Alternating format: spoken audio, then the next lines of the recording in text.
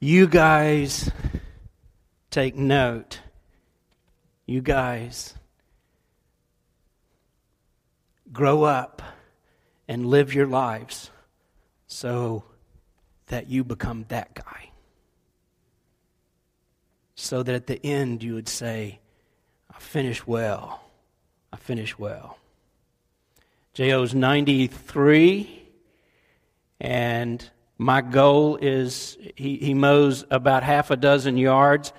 I said, I want you to cut back every year, mow one less yard, so that when you're 100, you're only mowing your own yard. Hey, you know what? That song we just sang, that was so powerful. And that is the truth. That is the hinge of everything we're about as followers of Jesus. If he was just a teacher, if he was just a good example, we've had a lot of those. But if it's true that he died on the cross for our sins, and then in 3 days he arose, and that he's alive, that's a game changer. And everything about us is wrapped up in this one event. I'm in the ministry, and one of the cool things about that is I have friends all over the world, no kidding. And as those friends get up and as Easter begins to happen, I've had pastors from other countries begin to send me texts and tweets and Facebook messages just with this simple message. He is risen. And I reply back that traditional Christian greeting, He is risen indeed. And so from China and from Europe, and as it sweeps across, and I think, well, now we're in the Eastern time zone, so I'm sending that message to friends I know who aren't up yet. He's risen. If it's not true, we are the most pathetic, deluded, pitiful, irrelevant people on the planet. But if it's true, and I'm convinced that it is, then that's everything. That's everything. Scripture tells us the only way we step into a relationship with Him based on the truth of that is by faith. Based on His grace alone, we begin and not just initiate a relationship, but continue in a relationship with Him just by faith. But if you're like me, there's a place in my life and a time where I thought, okay, I get it, that's cool, but what is faith exactly? I mean, is it something you have? Is it something you do? Is it something you try to work up? Is it something that's given to you? What about this thing, faith? Well, you know, a couple of months ago, I just began to look at that and just began to do a word study, and it just sent me down this rabbit hole, and God just began to open my heart to something I knew in the beginning and am relearning all the time, and that's this thing called faith. And I believe that so many of us really not sure about it, or we get it, or we think we got it, but we didn't, that I just decided, and I just felt like the Lord affirmed in me, you need to do a series just about faith. And as I began to put that together, it began to fall into place. So next weekend, we're going to begin a brand new series wrapped up on this one idea, faith, the faith factor. And I'm going to draw from the book of James. I don't preach often from James. I feel like I would have been good friends with John. I feel like Peter and I would have gotten along. I think I would have liked James, but I don't think we probably have different personalities. But oh my goodness, he just all through his book, he just kind of brings to light what it means to live a life of faith. So if you're a regular attender here at Calvary, I want you to start reading the book of James. And we're going to open it up next weekend and begin really exploring together the faith factor and what that means. If you're not a regular attender, if this is your first time at Calvary or maybe first time at church, Easter was the first time that I went to church in years and years. I was just way away, and I began going on Easter because it was Easter, and I thought, that's even my tradition. There's something in my head that thought, I think I'll get up and go to church, and so some of my friends and I did. And that just began this whole new adventure. So I want you to know that's totally cool. And if you're looking for an entry point, an on-ramp, either for the first time or maybe back into a relationship with God, and you're checking it out, next weekend would be an awesome time. That would be an excellent day to begin or to re-begin, to hit the reset button and start that journey. So we'll be here next Sunday morning at 10:45. Hey, I want to show you something about this resurrection. If you've been up to my office, you've probably seen, well, you would have seen this painting I want to show you. Actually, I have the print of it. I don't have the original. This is Peter and John running to the sepulcher. This kind of just captures this event. And I've had this up there for years, and I just love this painting. It was done in 1898 by a guy named Eugene Bernand, and he's a Swiss painter. And the thing that was a little different about him, two things actually. One is that he painted, he would travel all over Europe to catch these beautiful moments, and just the way he deals with light. I mean, you just get that, right? I mean, look at that. Is that not the sun coming up? I mean, and you see the emotion on John and Peter's faces. I just thought it's almost like a snapshot of that event. That's as good as we could have done with a modern camera. I love that painting. But the two things he did, one is he traveled all over Europe. He took his family with him. And most of the artists back then were pretty avant-garde. They were just different. They weren't family men. This guy was. So Eugene would take his wife, Julia, and his 8 children, 2 sets of twins amongst those. So it can be done easily, I think. And he would take them all over the place. And the other thing that was a little different than him, that set him apart from other artists, is that often the subject matter would be something related to Scripture, to his faith. Eugene Bernand was a Christian. Not many of the artists where he was in history and in the place where he lived were. So he kind of stood out. And I just thought he brought this moment to life in such a beautiful way. So here they are. They're running to the tomb. And some of you are familiar with that story. They're hurrying to get there. And I want you to see what happened when they arrived. And I'm going to read this for you, or with you, out of John chapter 20, beginning in the 5th verse.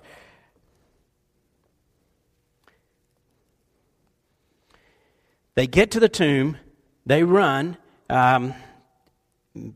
Peter and this other disciple, who is John, and the other disciple, John, he outruns Peter and he gets to the tomb first. And here's what happens. And stooping to look in, he saw the linen cloths lying there, but he did not go in. Then Simon Peter came, following him, and went into the tomb. He saw the linen cloths lying there, and the face cloth which had been on Jesus' head, not lying with the cloths, but folded in a place by itself. And let me just stop, and I'm not just going to stop all the way through, but I just got to tell you this. This is so cool because it says, it makes a point to say here these linen cloths, that they were put there exactly the way they had left them. They were still there. And this face cloth, which was, a real common thing, was folded up in a place. It said it really means in its own place by itself. In other words, everything was exactly the way it had been when they put Jesus in the tomb, but he's gone. There's no body, but the cloths are not disturbed. It's as if he just vanished and left everything just like it was. So, then the other disciple who had reached the tomb first also went in, and he saw and believed. For as yet they did not understand the scripture that he must rise from the dead. Then the disciples went back to their homes. And I mentioned last week that I always think that last line is kind of out of place. This is kind of funny. And then what do we do? I mean, here's this big event, and all of history leads up to that. And John and Peter are there, and they're like, oh my goodness, he's not here. And you go, well, what do we do? Yeah, let's go home. Let's just go home. And they just go home. So they leave. They go back home, and they're thinking about this, and you can imagine as they're walking back, and the sun's just starting to come up, and they're talking about it. So they leave, and Mary, one of the Marys, and by the way, don't let this confuse you, because there are like 4 different Marys. I mean, there's like all these several of these women that are at the cross and that come to the tomb, but at least 3 of them are named Mary. And that's just, okay, so don't let that throw you and think, was this Mary or that Mary? We're going to talk about a specific Mary today. But it's just like, one time here on staff at Calvary, we had 3 Bobs on staff at one time. And it was so funny, I remember one time I said, hey, Bob, would you lead us in prayer? And we bow our head, and they're all looking around like, did you this Bob or that Bob? And they all start to pray. Well, there's several Marys there. It's just a common name. So she comes to the tomb, and it says that she stoops and looks inside. And when she looks, she notices first that the stone is just gone. And when we sing, there's always songs, this idea of the stone being rolled away, it actually says the stone was taken away, and it's very forceful language. It's not like it was just gently moved away just enough. No, it's like something inside, like an action-adventure movie, just boom, just like that stone was just hurled, it's just gone out of the way. So she looks in and thinks, what happened here? And there are these 2 angels, and they began this conversation with her, and they ask her, why are you crying? And whom is it that you're seeking? And she says, tell me where he is. They've taken the body. I don't know where he is. And she hears this voice behind her. So she turns. Now, there are 2 little words put together, which makes me think that she didn't turn and, like there's this guy right there. Oh, excuse me, I'm sorry. No, she turns and she's at the tomb, and the tomb is located inside this garden, maybe like the size of this room. And she looks over him. And there in the garden there's this guy. And she just assumes, oh, that's the gardener. And so she says, sir, if you could tell me where you've laid his body, I'll go get it. And I'll take care of this. And it's okay. You're not going to be in trouble. Nobody. Let's just please tell me. And she's just crying the whole time. And that begins this beautiful moment where she finds out who he really is. Now, Jesus had died just a few days before this on the cross. He went through this mockery of a trial. He was hung on the cross about 9 o'clock in the morning, and he stayed there till about 3 in the afternoon. Crucifixion is such a gruesome, horrific form of execution. The Persians invented it. They gave it to Rome. They perfected it. It's just an awful, awful way to die. And so many things happened at that moment. I'll just tell you one of them. Scripture tells us that when Jesus died, that the earth shook and that there was a veil in the temple. The temple was where everybody went to worship. And at this particular time, it was Passover. There's the Feast of the Unleavened Bread. So at the very moment that Jesus is being crucified, the priest would have been in the temple sacrificing the sacrificial lamb. I mean, you cannot, this is historical. You can check it out within Scripture and even outside of Scripture. In fact, we even have a record outside of Scripture that a genuine earthquake took place at that time, at that exact time. Isn't that incredible? So that happens, and the Scripture tells us that there is a veil in the temple which separates the Holy of Holies from where the other people would be. And nobody goes into that Holy of Holies except the priest. It's a very special place where God meets man. Now that veil, the ceiling there had been about 30 cubits. Herod rebuilt this and extended it 10 more cubits would be 40 cubits, which is about 60 feet. And I'm guessing that means the curtain would have been about as tall as our ceiling right here. And it would have been about as wide as this part of the platform. And we're told, and we read, again, within Scripture and without, historical accounts saying that the veil was woven 4 inches thick. You ever wear like a thick coat or a thick sweater? This was 4 inches thick. And to test the strength of it, they said they would tie horses on 2 ends and try to pull it apart, and they couldn't. It was that thick and that strong.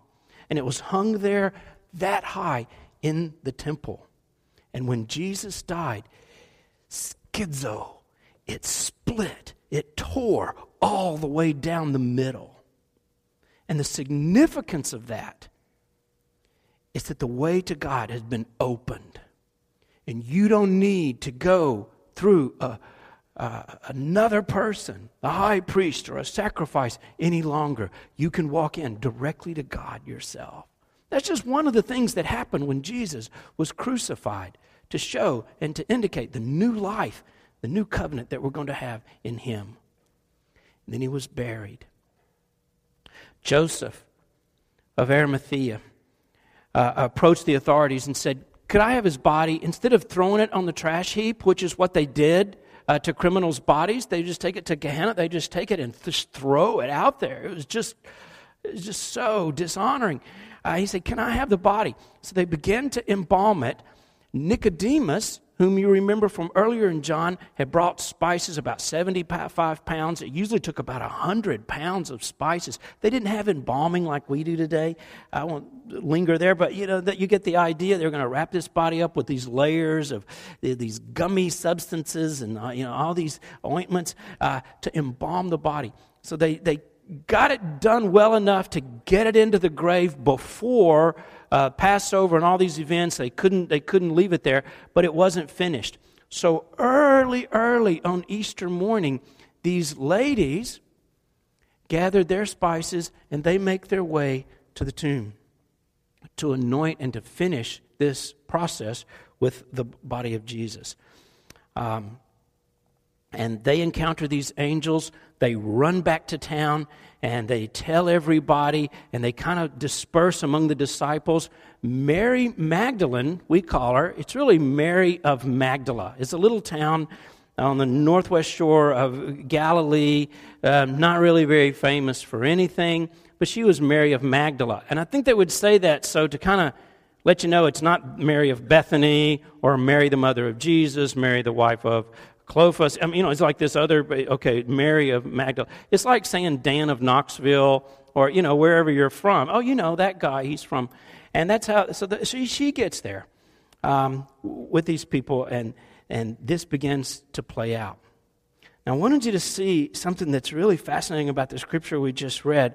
You know how in English we just sort of use the same words, and we mostly communicate with tone and inflection and facial expressions and body language. I mean, we've got vocabulary, but it's not nearly as extensive as Greek was.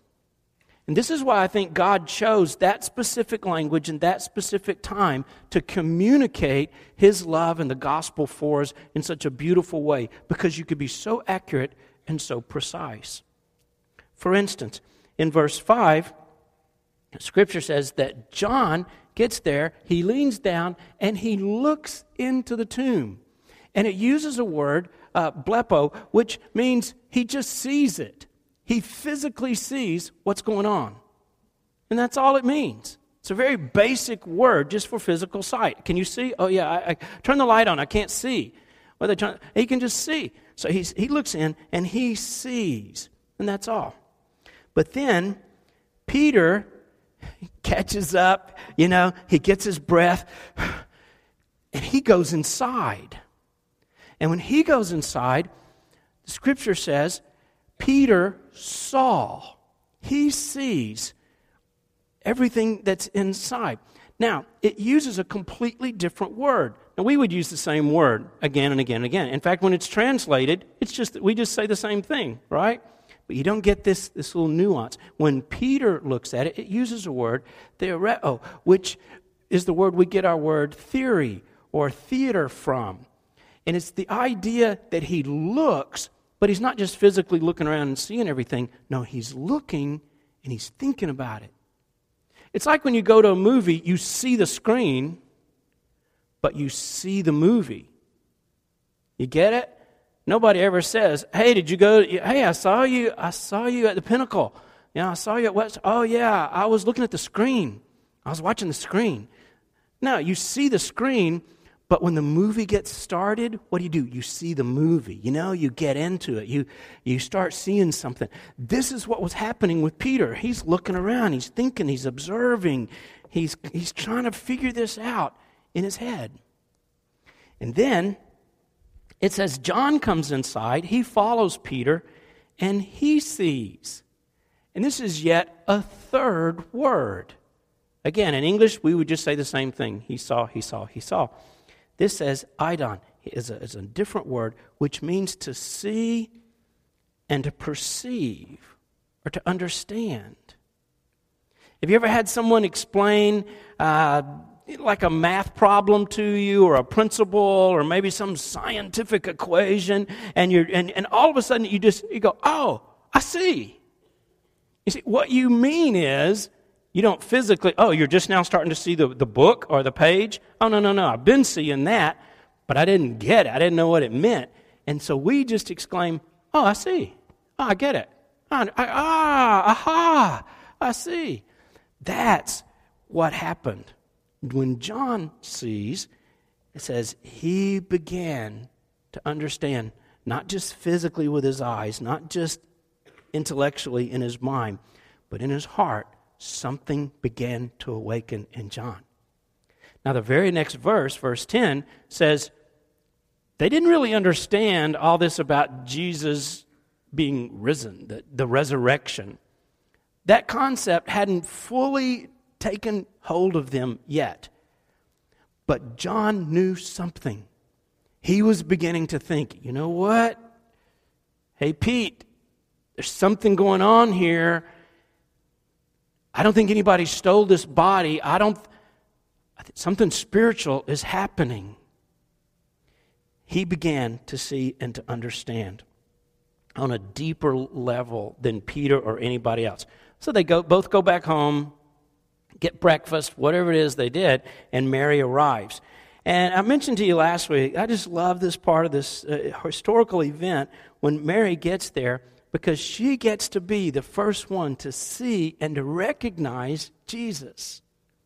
And the first one to hear him speak directly to her. And the thing I thought about was, why Mary? Why that Mary? Why not one of the other Marys? And that really helps affirm to me this was a historical event. Because if I were writing a novel or a movie, I would have written it like this, because, the first person that ever knew Jesus was going to be Jesus, the Messiah, was Mary, his mother, right?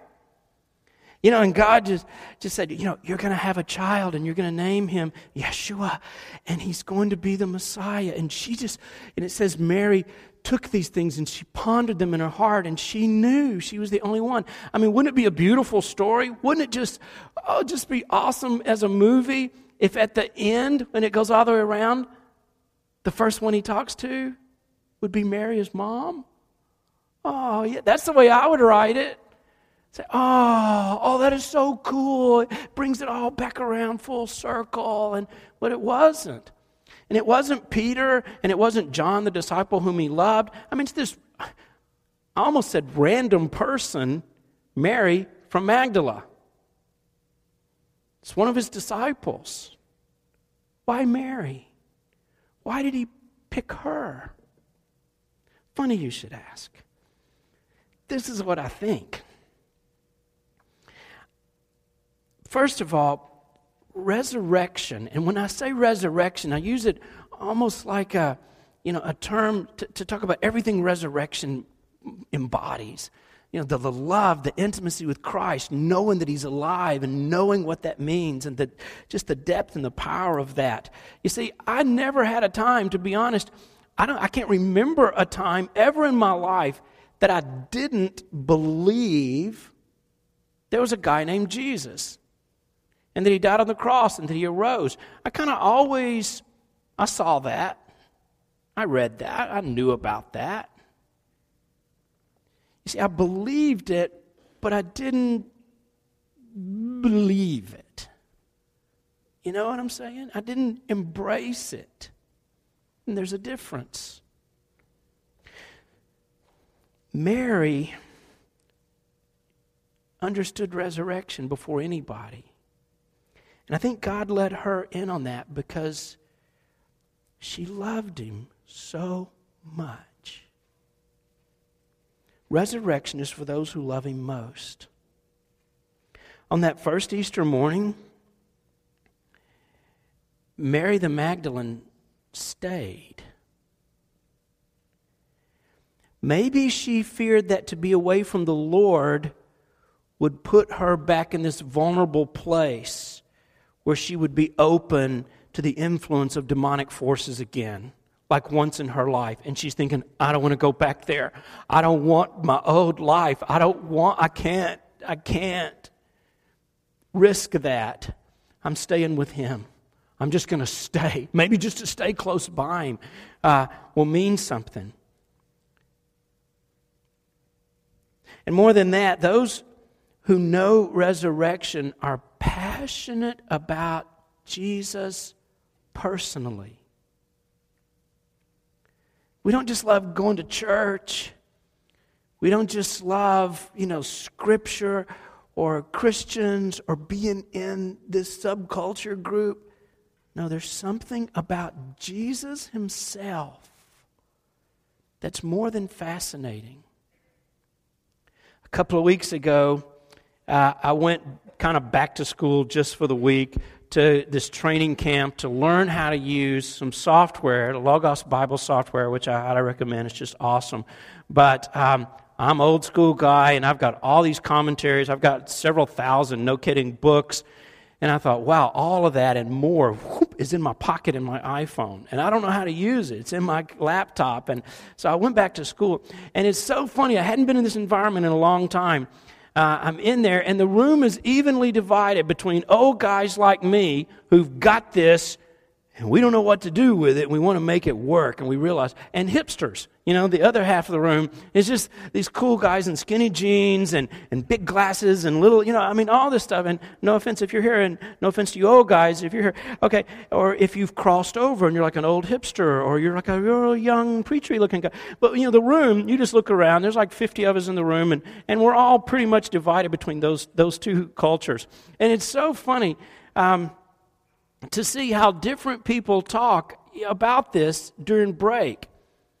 We took these breaks. We started like at 7:30 in the morning, and I know some of you don't feel sorry for me at all because you think, hey, Dan, that's my life every day. Get over it, big deal.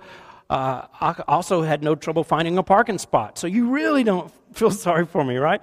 But I'm in there, and we're learning these things, and we talk about them, and some guys, you can tell they're different traditions because they've got a go-to subject that they want to talk about. Well, what do you think about Calvinism? I'm like, I don't want to talk about that.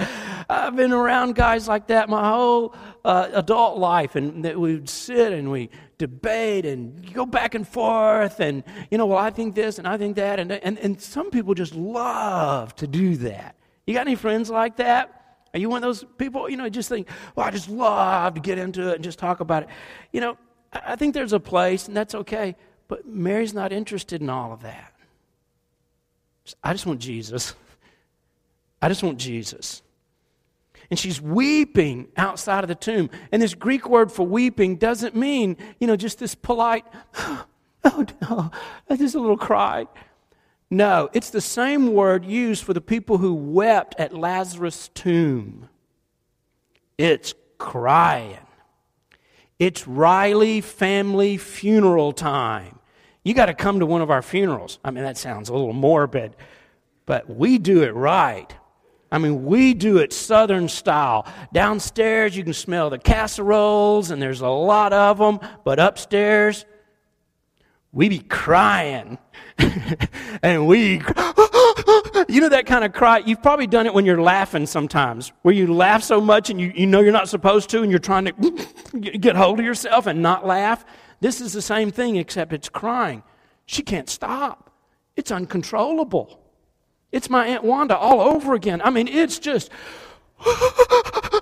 and there's loud criers. And she's just boo-hooing. That's what she's just crying, and she's crying. Only a week before, probably thousands of people had lined the street, and they're singing, Hosanna, because they think maybe, just maybe, this guy's the one. He's Messiah.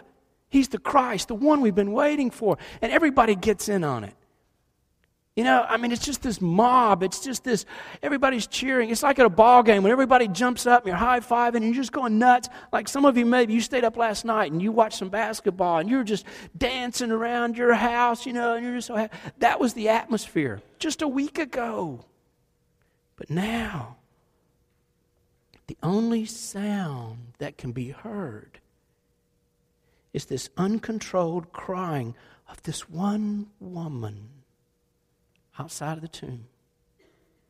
Other than that, everybody's gone. It's just quiet. She didn't even go there believing in resurrection. The fact that they took these spices along with them, points to the fact that what they expected to find is a decaying body. And that's despite the fact that just in Luke's gospel there were 6 resurrection predictions. They had been given a heads up. And you know how Jesus must have felt when he's saying, and on the 3rd day I'll rise. And they're all looking at him going, okay, are we going to go eat pretty soon? Because it just went right by them. They didn't get it until after the fact they began to put these prophecies together. And that just kind of strikes me as kind of unusual, but at the same time, I think, so they were the first people who had to be convinced that there was resurrection were the disciples themselves. In a real sense, they were the first skeptics who had to be convinced Jesus was raised, were the disciples. But once they believed it. Now the Jews were very meticulous about the observance of burial customs. And so are we. We're very respectful in those kind of moments and with the body of someone that's deceased that we loved, and we think about.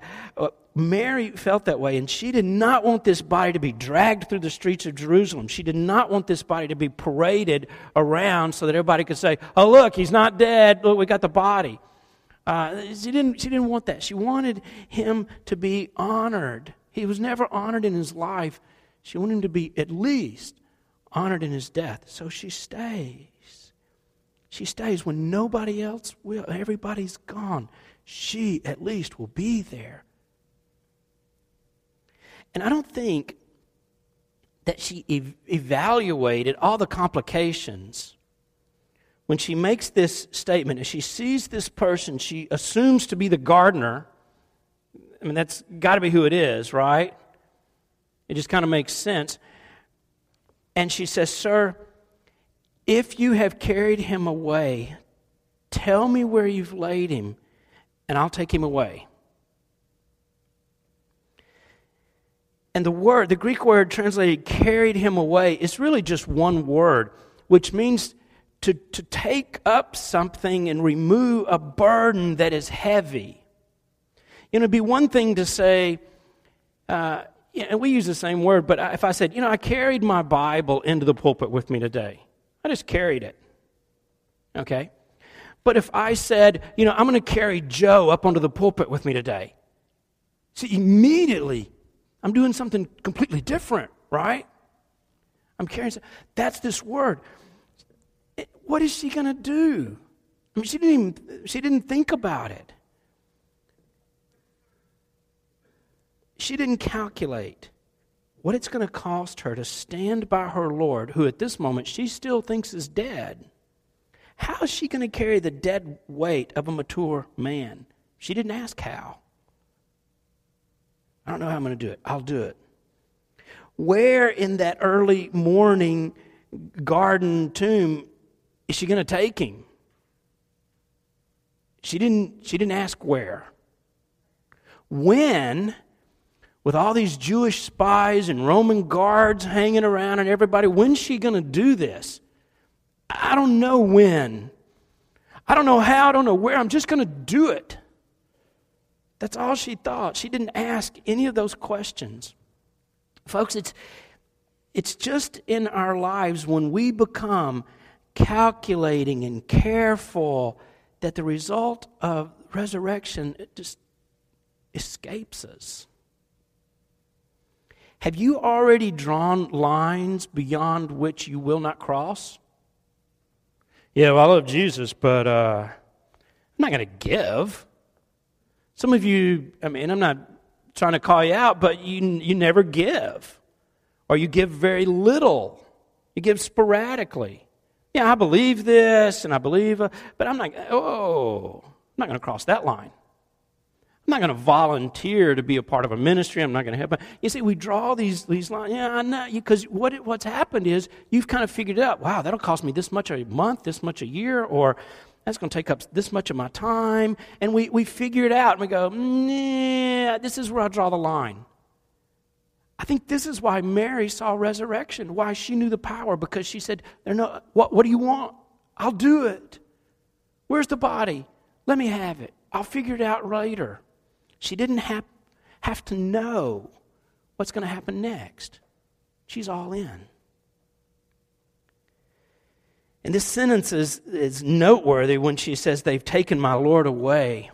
This little word, kurios, used in reference to the lordship of Christ.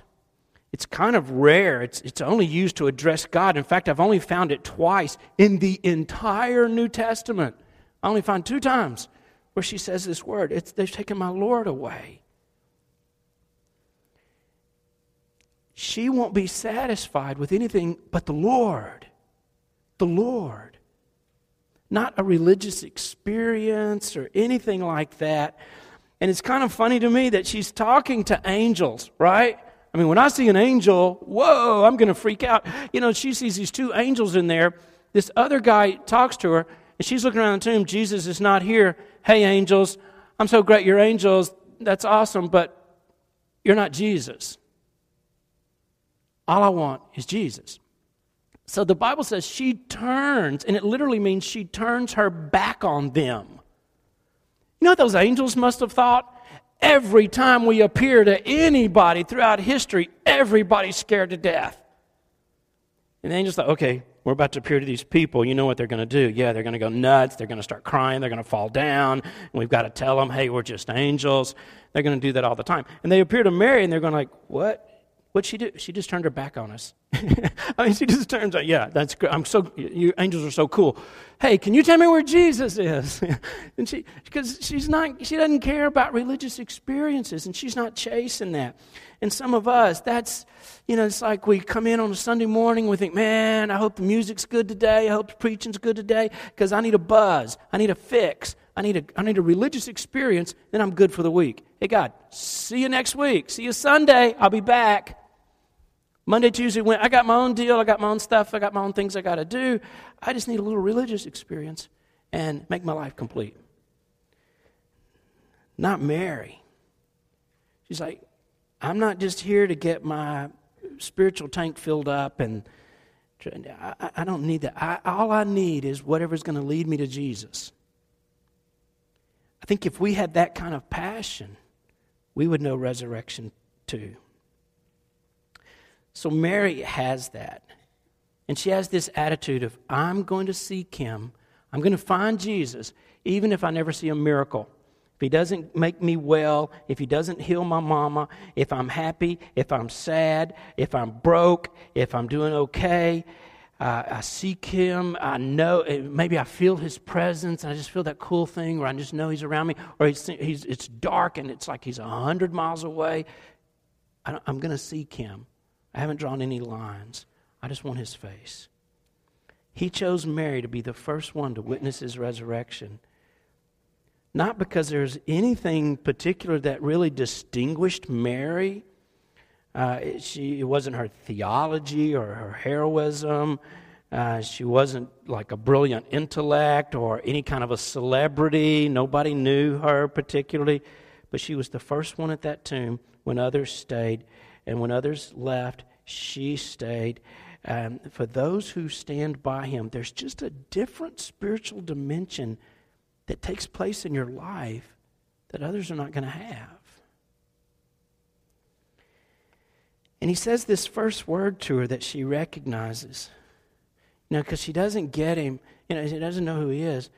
But then He says, Miriam.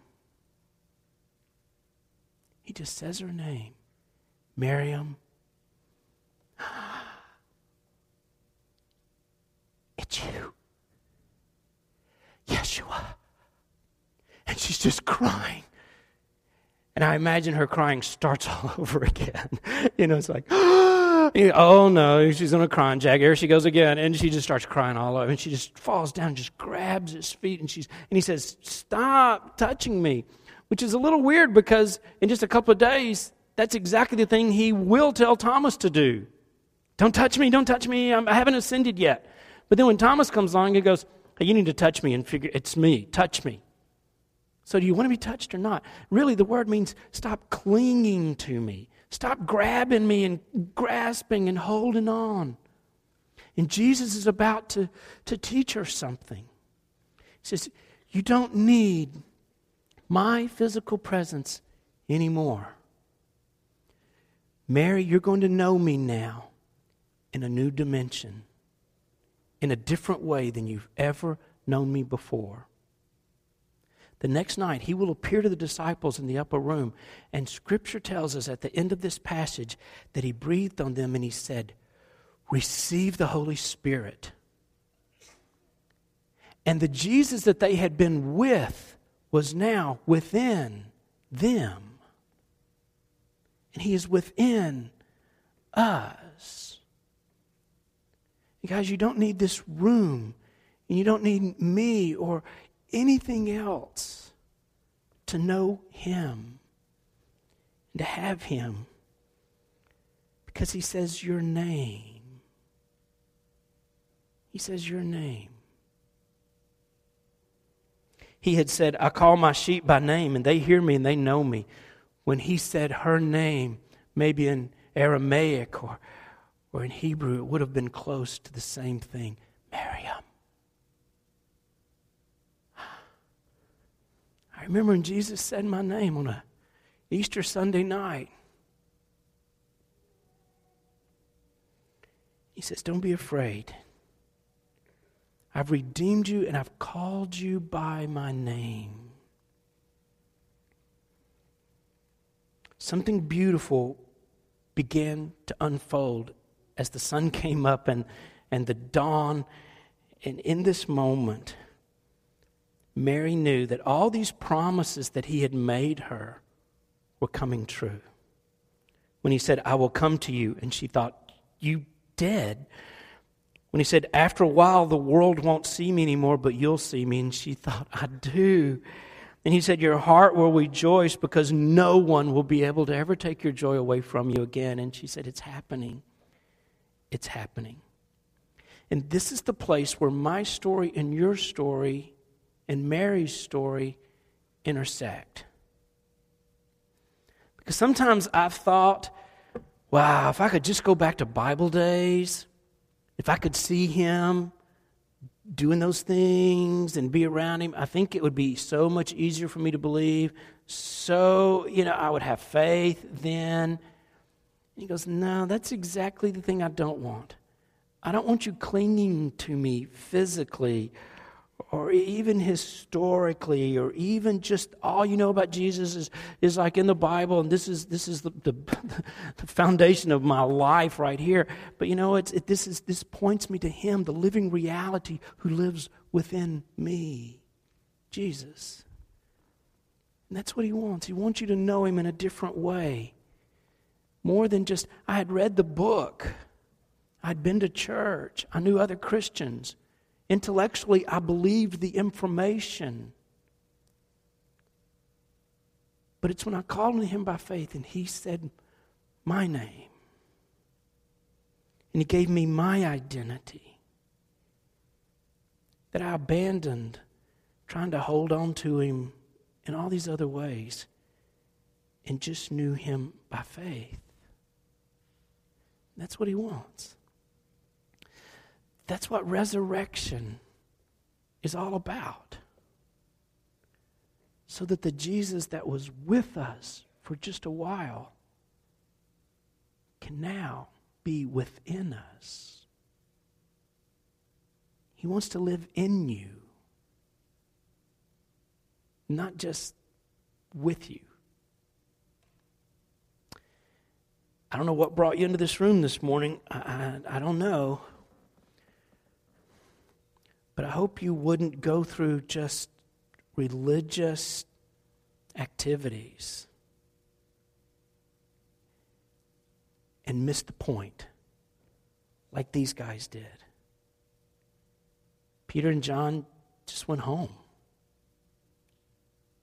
Mary got to see Jesus and got to know resurrection. That's what He wants for you. Not just to go to lunch and not just to go home, but to have Jesus.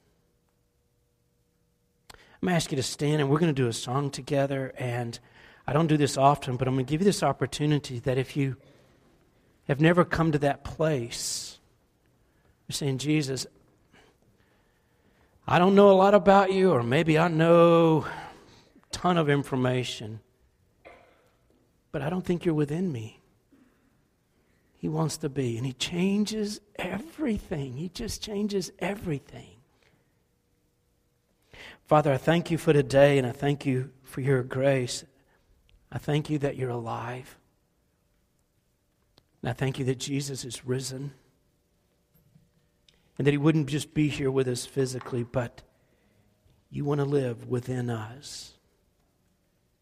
Live in us today. In Jesus' name.